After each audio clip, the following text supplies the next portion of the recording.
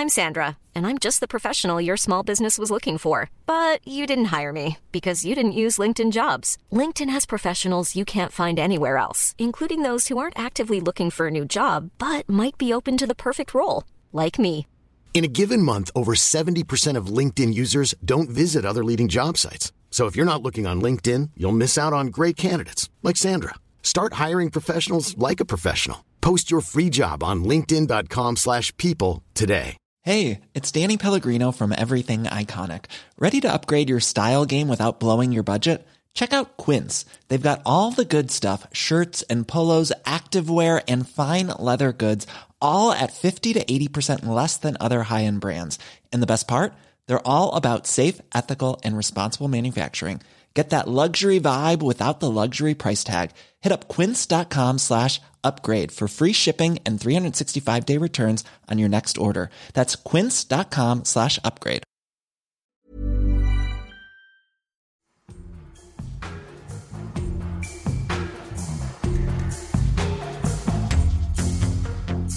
Hello and welcome to The Hedgehog and the Fox, the podcast that's curious about curiously good books. This week, are Britain and France still trapped in their own myth-making about their colonial pasts? One of the elements that this island story finds difficult to cope with is the fact that Britain now is very much a multicultural society. And yet, in the island story, that multicultural, diverse population is very much, I would say, marginalised, because instinctively we are telling the story of white British or white English people who fought wars and built empires.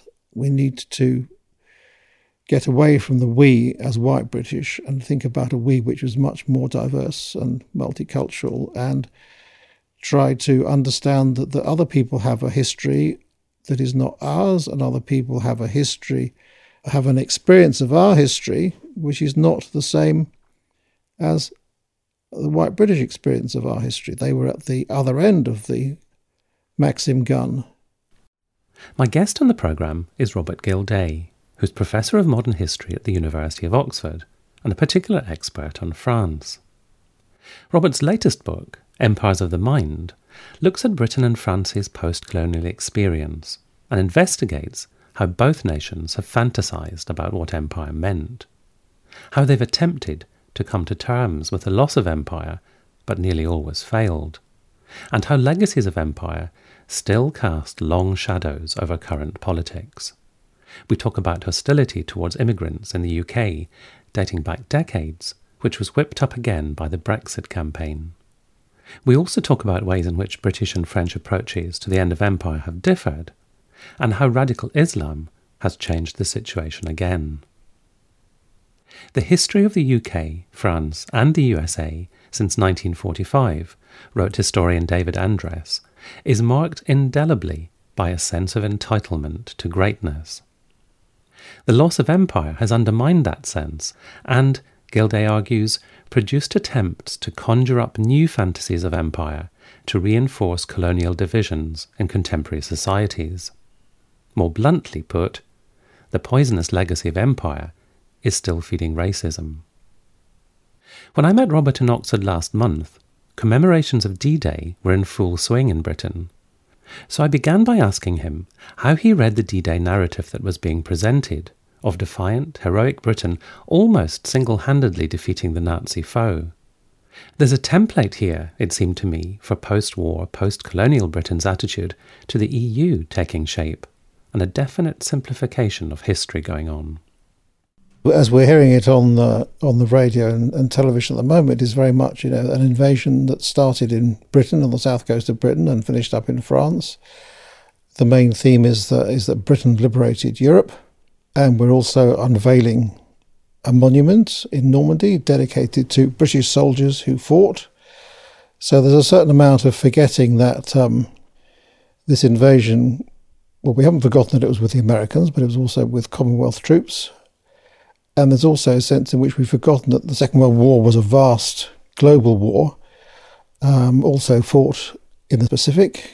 And the empire was mobilised, not only the people drafted from the dominions, but also from the Raj and colonies in Africa. And so, for example, I think there are over 200,000 Indian or African troops that fought in the Burma campaign. And so that colonial dimension of D-Day is forgotten. The French side is also forgotten. I mean, there was a reference on the radio to French civilians who got killed. There wasn't a French presence on D-Day. De Gaulle wasn't even told.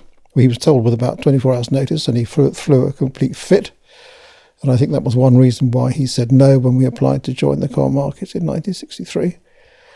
But there was a huge invasion in Provence on the 15th of August, which involved French colonial troops, the French armies, Americans, and that was the hammer blow from the south was really what caused the liberation of Lyon, Toulouse, Paris very shortly afterwards.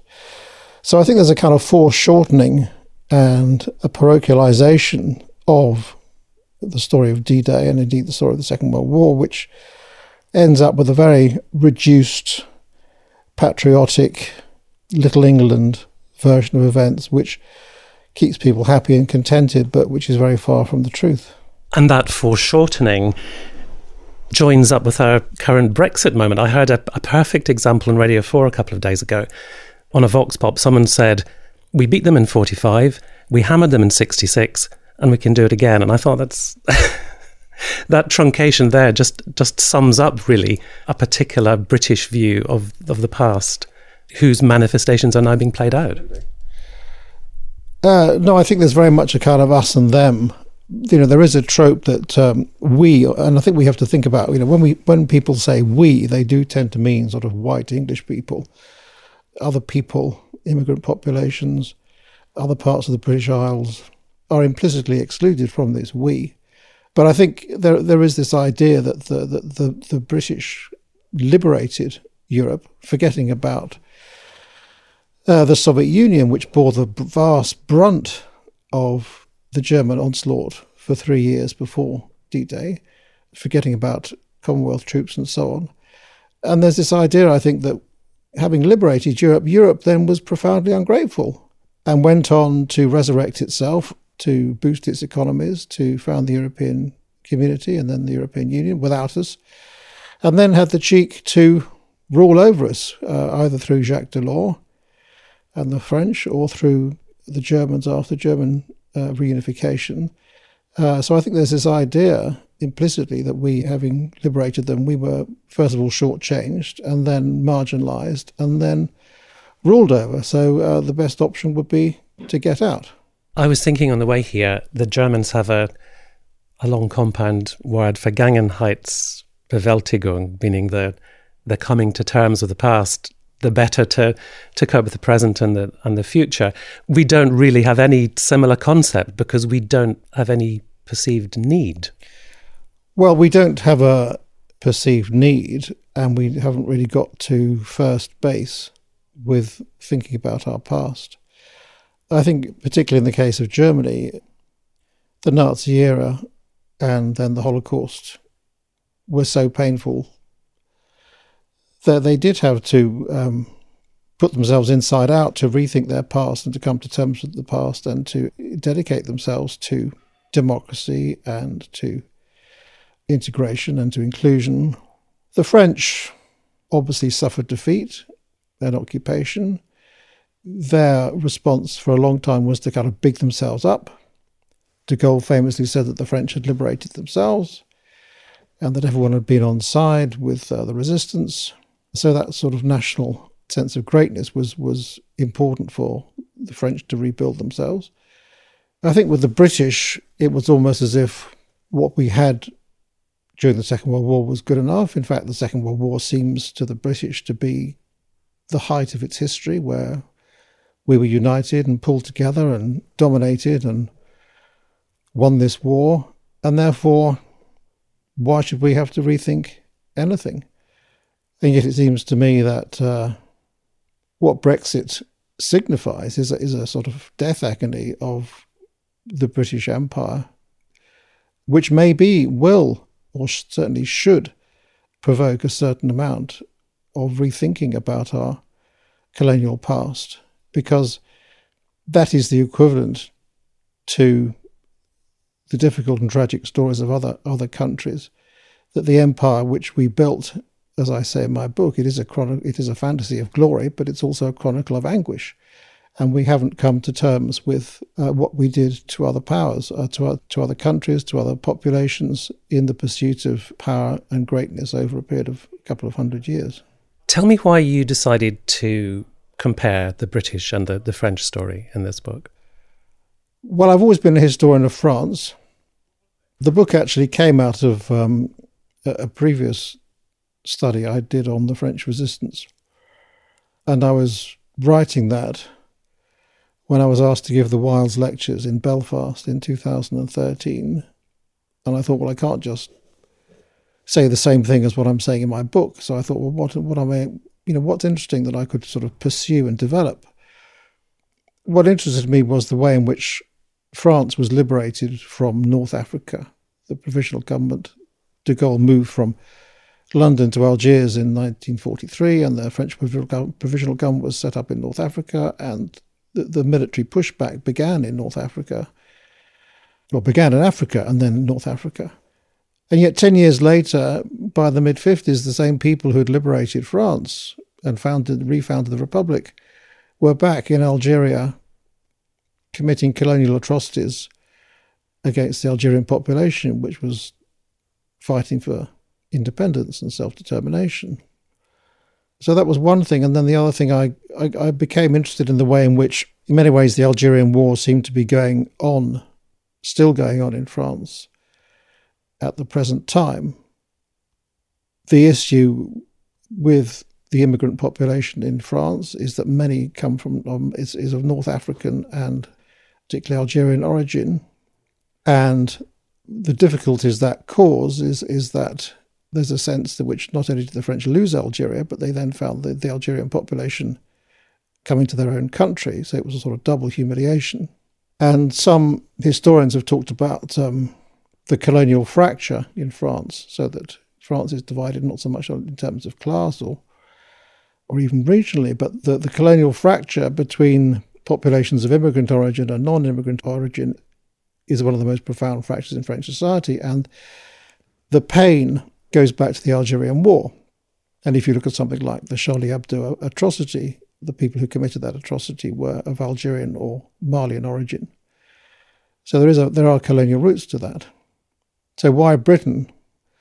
Because when I was came to writing up the lectures, it occurred to me that maybe I needed to do a comparison with Britain. I mean, the historians are always faced with this question: is the country they are working on exceptional? Are the British exceptional? Are the French exceptional? Are the Germans exceptional?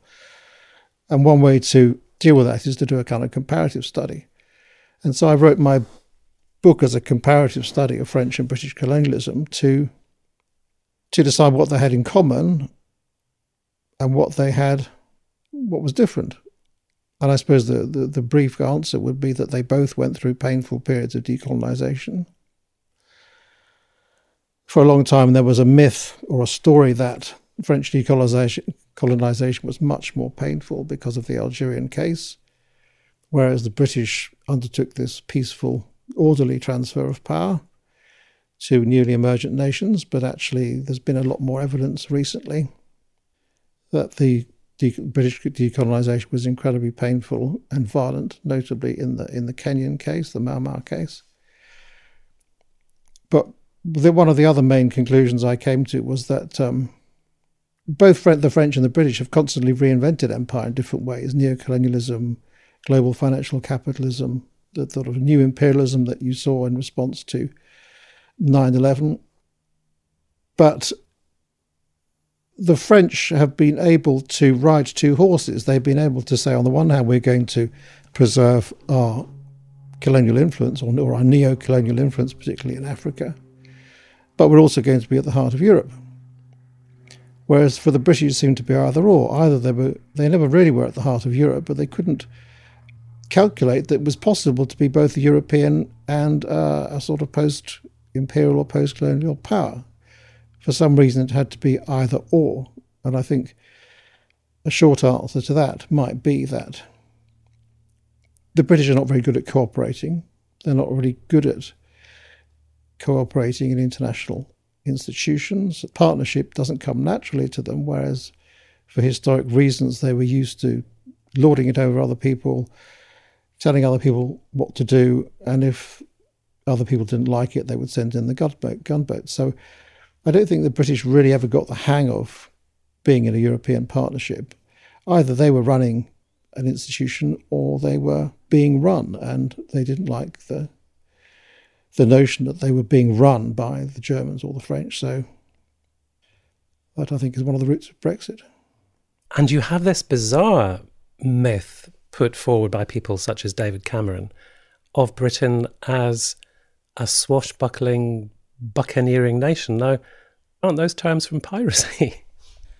Yes, I mean, there are sort of shades of Pirates of the Caribbean about that. But the point is, yes, I mean, it's not as surprising as you think, because when we talk about free trade imperialism or the trading form of imperialism, it was conducted through violence. It was, first of all, it was based on slavery and the slave trade. Then it was based on imposing oneself in other markets. So, for example, the East India Company was not just a trading company. It had a vast army with which it subjugated various Indian potentates. So either the Indian potentates were with us or they were against us, and if they were against us, they would be clobbered by the army of the East Indian Company until they cooperated with trade or exploitation or handing over resources, whatever it was. Ditto, the British forced their way into China in the 1840s, 50s and 60s with the Opium Wars, forcing opium on the Chinese, which they became addicted to because that was the only thing that we could flog to them, opium grown in India. But that was done by violence. So when we talk about free trade or free trade imperialism, it was done with violence, just as when we think about empires of settlement, or the colonies of settlement in Canada, Australia, South Africa, New Zealand, these were not just settlers driving their wagons over the open plains and deciding to farm. The colonial settlement was based on expropriation of indigenous peoples and very often the massacre of indigenous people. So there's a whole story of the violence of colonialism, which is either glossed over or forgotten about or ignored, and we're left with a sort of, I mean, one of the ways in which we look at empire is the sort of through the rose-tinted spectacles of the Raj and endless merchant ivory films about the British Raj and everyone in their place, and yet, this entirely forgets, the fact that British rule and British exploitation caused numerous famines in India. We pride ourselves about the export of democracy and the rule of law, but we were very brutal to the Indians when they demanded self-government. Think of the Amritsar massacre. We denied them self-government, democracy by every trick in the book until the very last minute. I think the swashbuckling, buccaneering nation is, on the one hand, risible, but on the other hand, it does call to attention the fact that the empire was based on violence in many different forms. I think it's Salman Rushdie you quoted as saying the problem is that a lot of British history happened, quotes, over there. So we weren't occupied in the way that some European countries were, or we didn't suffer border changes in recent times the way some European countries did. Although it's rather simple, is it actually quite a good explanation for why we have been able to be so amnesiac about the things, the sorts of things that you've just described? I mean, I think what Salman Rushdie was talking about was the British history happening over there. I think he was referring to colonial violence, the dark side of imperialism that the British public and British school children are not told about. They're told about the vast expense of pink and the spreading of Christianity, trade, prosperity, civilization. They're not told about the dark underside. But yes, I think it is. I think it's very significant that Britain wasn't occupied, and we do have this notion of our island story, as it's sometimes called, which is the story of an offshore maritime nation which may have been small, but it didn't stop it from conquering the world, both in terms of trade and industry and in terms of military power. And of course, military power was always at the service of trade and industry. But there is a way in which the story that we like is a story of continuity, going back to 1066, if not going back before, an Anglo-Saxon people. And also, it's very much a white story, a story of a white Britain which expanded and through its trade and settled population across the globe. And it's not really a story of the peoples of empire who were first of all over there, as it were, but then came to inhabit the metropolis. One of the elements that this island story finds difficult to cope with is the fact that Britain now is very much a multicultural society. And yet in the island story, that multicultural, diverse population is very much, I would say, marginalised, because instinctively, and we come back to D-Day, we are telling the story of white British or white English people who fought wars and built empires. And I think if we are to rethink our past and indeed to rethink our present, we need to get away from the we as white British and think about a we which is much more diverse and multicultural, and try to understand that the other people have a history that is not ours, and other people have a history, have an experience of our history which is not the same as the white British experience of our history. They were at the other end of the Maxim gun or the gunboat, and they have a story of empire which is another story of empire, which in a sense needs to be integrated into the story that we tell ourselves about empire. And you teach, Robert, both in the UK and in France. How do you think the university sector is coping with that challenge of teaching a different story, a more nuanced story, a more inclusive story? I mean, I think in Britain, we are making progress, slow progress. So, for example, in the history faculty here, there's a requirement that every student studies not only British history and European history, but global history.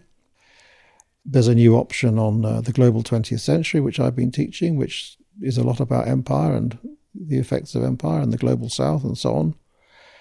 We still have a long way to go. We're probably about to make an appointment in Black British history, which will be a first in Oxford. In France, curiously, they're possibly even more behind than we are. I mean, although France is a republic, the republic was also a huge colonial power. I mean, Jules Ferry, who invented free compulsory secular education in the 1880s, was also the great architect of the French Empire in the same period. So the French have what they call their own colonial empire, their colonial republic. And I think in French universities, there are some people who talk about the Algerian War and the effects of the Algerian War. But there is a post-colonial school of French historians, the school that invented the concept of the colonial fracture. But they are not in the academic mainstream. They don't actually hold academic jobs, mainstream academic jobs, and they've been more or less deliberately kept out of the academic mainstream. So I think they also have a long way to go, although famously during his election campaign, Macron said that the French had to apologise for colonialism as a crime against humanity. And I'm not sure whether he said that as a kind of soundbite or a sort of piece of bravado. But the fact that he said it was in itself extraordinary. I don't think you'd ever find a British politician saying that colonialism was a crime against humanity. Maybe in 20 years' time, maybe in 50 years' time, but not right now. I wanted to return to this idea you mentioned a little bit earlier of animosity when post-war immigrants began to arrive from former colonies. And you talk about it, I think, as a sort of double affront. And I hadn't encountered that idea before, that not only did some people resent immigrants coming here, but in some way it sort of sharpened the sense of loss and humiliation that followed empire. Well, in my book, I quote a letter written to Enoch Powell after he was dismissed from the Shadow Cabinet for his Rivers of Blood speech. And he had a huge postbag which historian Camilla Schofield has analysed. And there's one letter in particular which says, this is an absolute scandal. This country has been sold down the river by these politicians who not only lose an empire, after our boys won the Second World War, they lose the empire and then they let these immigrants into the country. So there's a sense, I think there is a sense in which loss of empire meant that those people who were out there came to live amongst us in the metropolis. And although we invited them initially, the British people has struggled to welcome them and to integrate them. One of my favourite lines also comes from a Jamaican singer called Louise Bennett, who in the 1960s talked about colonising in reverse. She said, the Jamaican people, the West Indian people are coming to Britain to work and to live, and this is colonisation in reverse. And on the one hand, it's a joyful moment. On the other hand, she wonders how the British are going to deal with it. And in fact, the British had trouble dealing with it. And I think one of the issues that the British has had is to deal with this by, in a sense, reimposing colonial hierarchies vis-a-vis immigrants. I mean, for a long time, there were colour bars. Immigrants were not allowed to rent rooms or buy houses, or they were pushed towards different kinds of schools. So there's a sense in which they also lived in different areas. There was a certain ghettoisation of inner city areas. And of course, immigrant populations in places like Brixton were treated with a certain amount of kind of colonial violence. So when people talk about racism, which is still very powerful in our society, and possibly more powerful, I think there were various multicultural moments and moments of multicultural embrace, for example, in the 1990s, but these seem to have disappeared from view.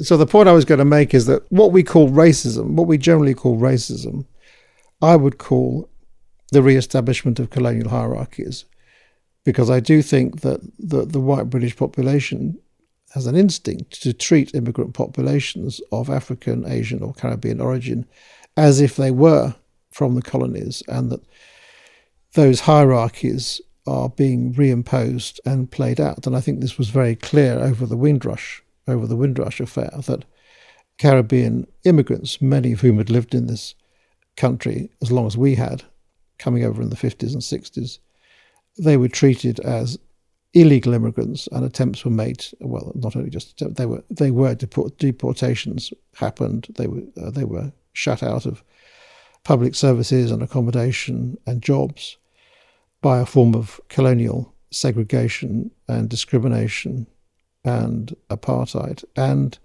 without understanding the colonial background and the colonial dynamics, I don't think it's possible to really understand the Windrush scandal. And what about France, which will probably be less familiar to most people listening to this? What kind of reception did immigrants get there? And I know that multiculturalism was something which the French regarded as Anglo-Saxon and alien and not to be pursued. Did they make a different set of mistakes? The Algerian population, the North African population, and the South Saharan population in France was received with hostility. I mean, it was invited and used, as in Britain, to do building work and industrial labour and so on. But it was also ghettoised. And just as we had Enoch Powell, the French had Jean-Marie Le Pen. I mean, curiously, the political and electoral reaction against immigrants in France was about 20 years later. You can see the elections using rhetoric against immigrants and anti-immigrant feeling in Britain in the 1960s, but you have to wait until the 1980s for it to happen in France with Le Pen and the National Front. The French have an additional problem, an additional challenge, because, as you say, they don't like the idea of what they call communitarianism. They don't like the idea that communities, immigrant communities or other communities, religious, cultural, ethnic communities, have their own identity and leadership, and that public authorities dialogue with them. They think that that France is a republic, that France is a colourblind republic, and that everyone should be educated and integrated into Republican values, that everyone can become a citizen, and the republic does not pay any attention to people's religion or race or gender or anything else. But of course, in reality, it does. And this flared up in 1989 with the so-called veil affair, when young Muslim women wearing the hijab were excluded from state schools, and huge debates took place on whether so-called ostentatious religious signs could be worn in places like state schools which were supposed to be religiously neutral. But of course, one person's neutrality is another person's discrimination. And this also flared up in, I think it was 2004, when a new law came in to clear up the ambiguity about this. And the law became very firm that the hijab could not be worn in state schools. And this was very much seen as anti-Muslim in many quarters. And the interesting thing was it coincided with another law that was passed in 2005, requiring that the French education system should teach what was called the positive message of French imperialism in schools and universities. And this provoked a huge row. And one of the things it generated was an organization called Les Indigènes de la République, the Indigenous of the Republic, which was a movement led by young Muslim women, but also men, but French educated, who had assumed a Muslim identity in response to this discrimination, but also assumed a post-colonial identity. So they started to criticize the French state not only for its anti-Muslim approach, but also for its colonial history. And they started to dig around and to throw French colonial history back in the face of the administration. And in particular, they picked on a founding date in May 1945, which was both VE Day in Europe, but it was also a moment when Algerian populations who came out and said, well, you've got your liberty, you've defeated fascism and Nazism, and now we want our liberty, we want self-determination of the Algerian people. And they were met by gunfire by the French police and military. This was the 8th of May 1945 in North Africa. And so the French, they have their own problems of colonial legacy and violence and division, and what I call the colonial fracture, or what has been called the colonial fracture, to deal with as we do in different ways, but it's the same fundamental problem.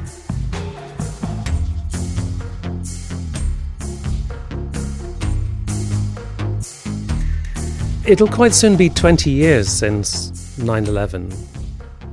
Do you think the public discourse about radical Islam has changed in that time, deepened, or merely calcified? In other words, has any kind of insight into where it comes from actually been gained in those intervening years?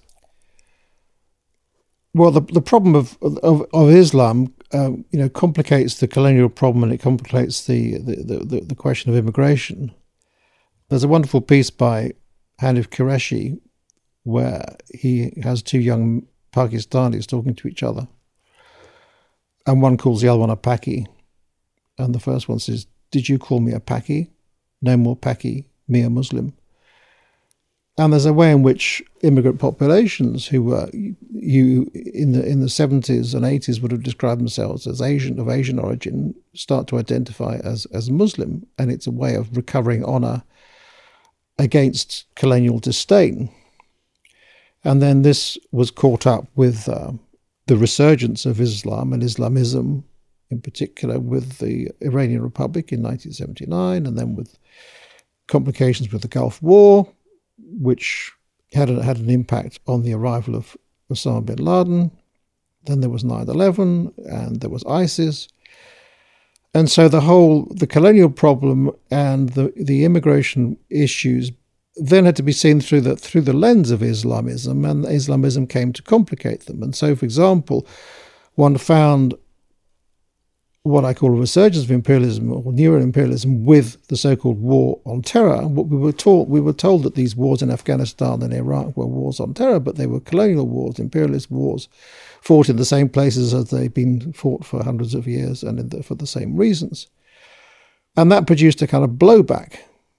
So the violence done to these populations sharpened Islamism and jihadism and provoked 7/7 in London in 2005, and then Charlie Hebdo, and then the attacks in London and Manchester in 2017. These are all related to and responses to the ongoing colonial offensive. And for us, in the press, it's just it is described as terrorism, for which there is no excuse. But we do have to explain why these things happen, and without excusing them, one does have to analyse, as Amnesty International has done, the relationship between British and French and American colonial violence in Iraq and Libya and Syria, and the responses that there have been to that. So that I think Islam and Islamism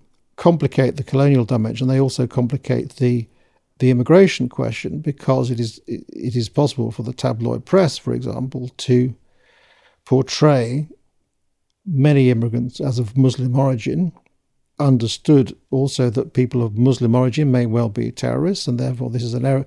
You know, the incentive and the need to restrict immigration is also seen as a defence against Islamism. The complications that are produced by Islamism they've exaggerated and heightened questions regarding colonialism and questions regarding immigration, and have made things actually much more difficult to understand, but also to digest.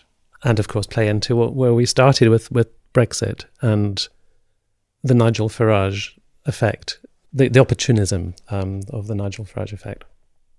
Yes, I mean, I'll just quote one thing, which is I bought a copy of The Sun the day after Brexit as a sort of souvenir copy.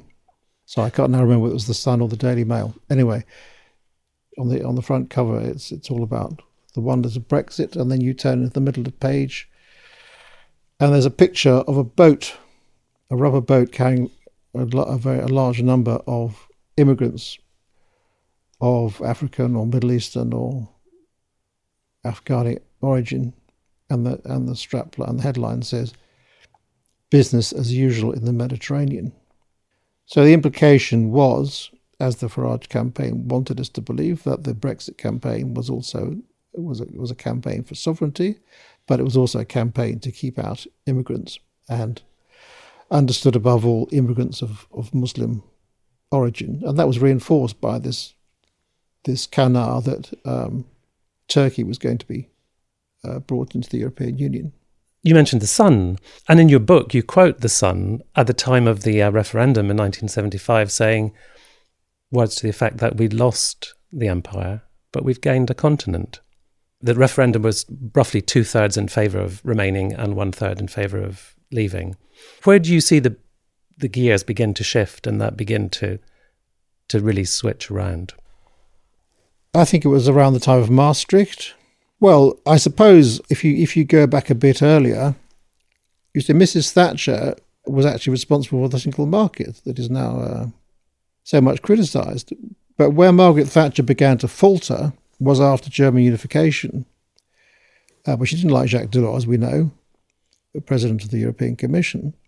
But I think it was German reunification in sort of 1989, 1990, which made her quite apoplectic about Europe, and that Europe was now going to be a German project, and we couldn't abide this. And why had we bothered to win the war if we were now going to lose it in peace to a German-run Europe?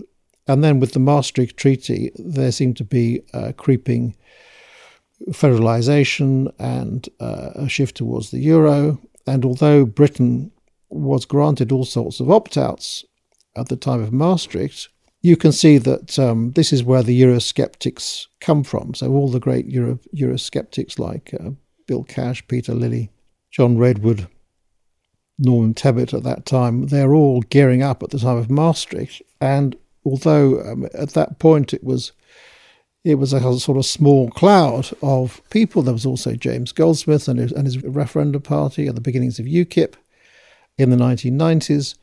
So it starts to build up at that point. But I think in the sort of Blair years, there's a big Labour majority and Labour's not going to do anything about Europe.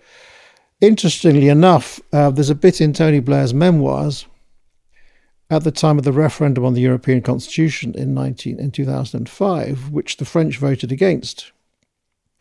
And Blair writes in his memoirs, he's on holiday in Tuscany, and he breathes a sigh of relief when the French vote against the referendum, because he said he knows that this project is for the moment dead and there will not have to be a referendum in Britain. And he says that he doesn't know whether that referendum would go the way of the European Constitution. And subsequently, those provisions were brought back into the Lisbon Treaty, and I think Gordon Brown sent Foreign Minister Miliband to sign it, and then signed it himself in a darkened room somewhere without any publicity. So I think my own feeling is that Tony Blair should have done more to kind of put Europe and the benefits of Europe onto the agenda, but he didn't. And this meant that the Euroscepticism grew and grew, and then there was another boost to it, not only because of growing European integration, but also because of the perceived threat of migration and Islamism in the wake of 9/11. So to conclude, Robert, we're talking in early summer and the prospect of Prime Minister Johnson and a hard Brexit. It's certainly a realistic possibility. Rather than the demons of empire being laid to rest, it does seem as though we're hurtling in the opposite direction. We've seen a spike in racial violence and verbal abuse and all sorts of things since the Brexit vote. Are you pessimistic? Do you think we're probably heading for a rude awakening, but that's the most likely outcome? What seems clear to me is that the middle ground has disappeared. Theresa May was seeking a middle ground, a Brexit deal, but she'd boxed herself in from the beginning with her red line, saying that she wanted a deal, but we would be outside the single market and outside the customs union, and I think that wasn't a good start. So I think with the failure of Theresa May's deal, it looks very unlikely that a similar deal will go through, because most of the Tory candidates think that a no deal is preferable to a deal. And on the other side, however, there is a kind of resurrection or a boost to the Remain vote and the Remain campaign, although it's divided.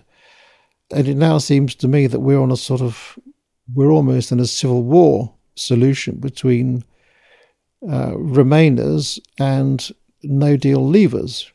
Only politics will tell what the outcome will be. I suppose my own feeling is that it's very difficult to renegotiate the deal that we've got.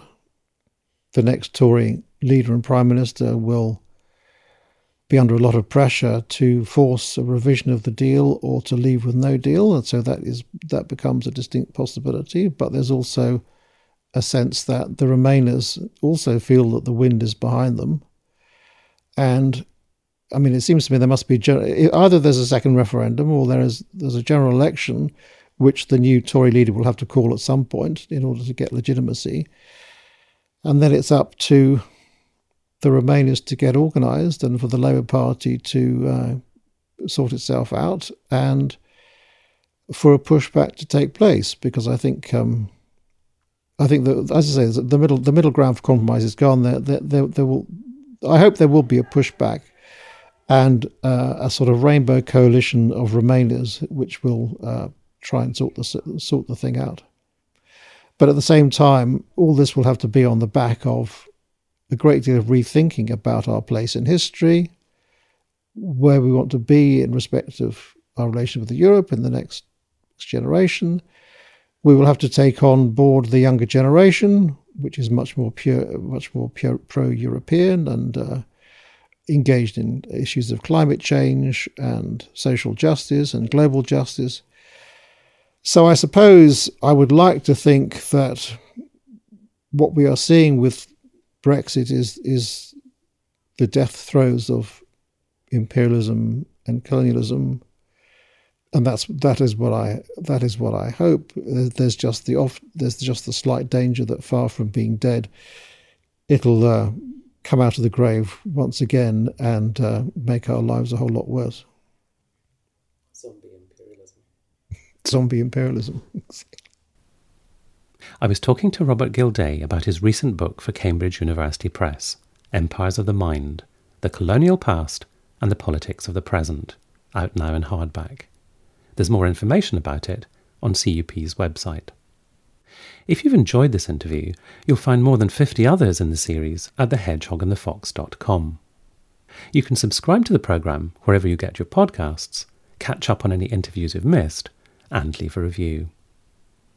I'll be back again soon with another programme, featuring Marian Turner on her eye-opening new biography of Chaucer. Until then, thank you very much for listening, and goodbye.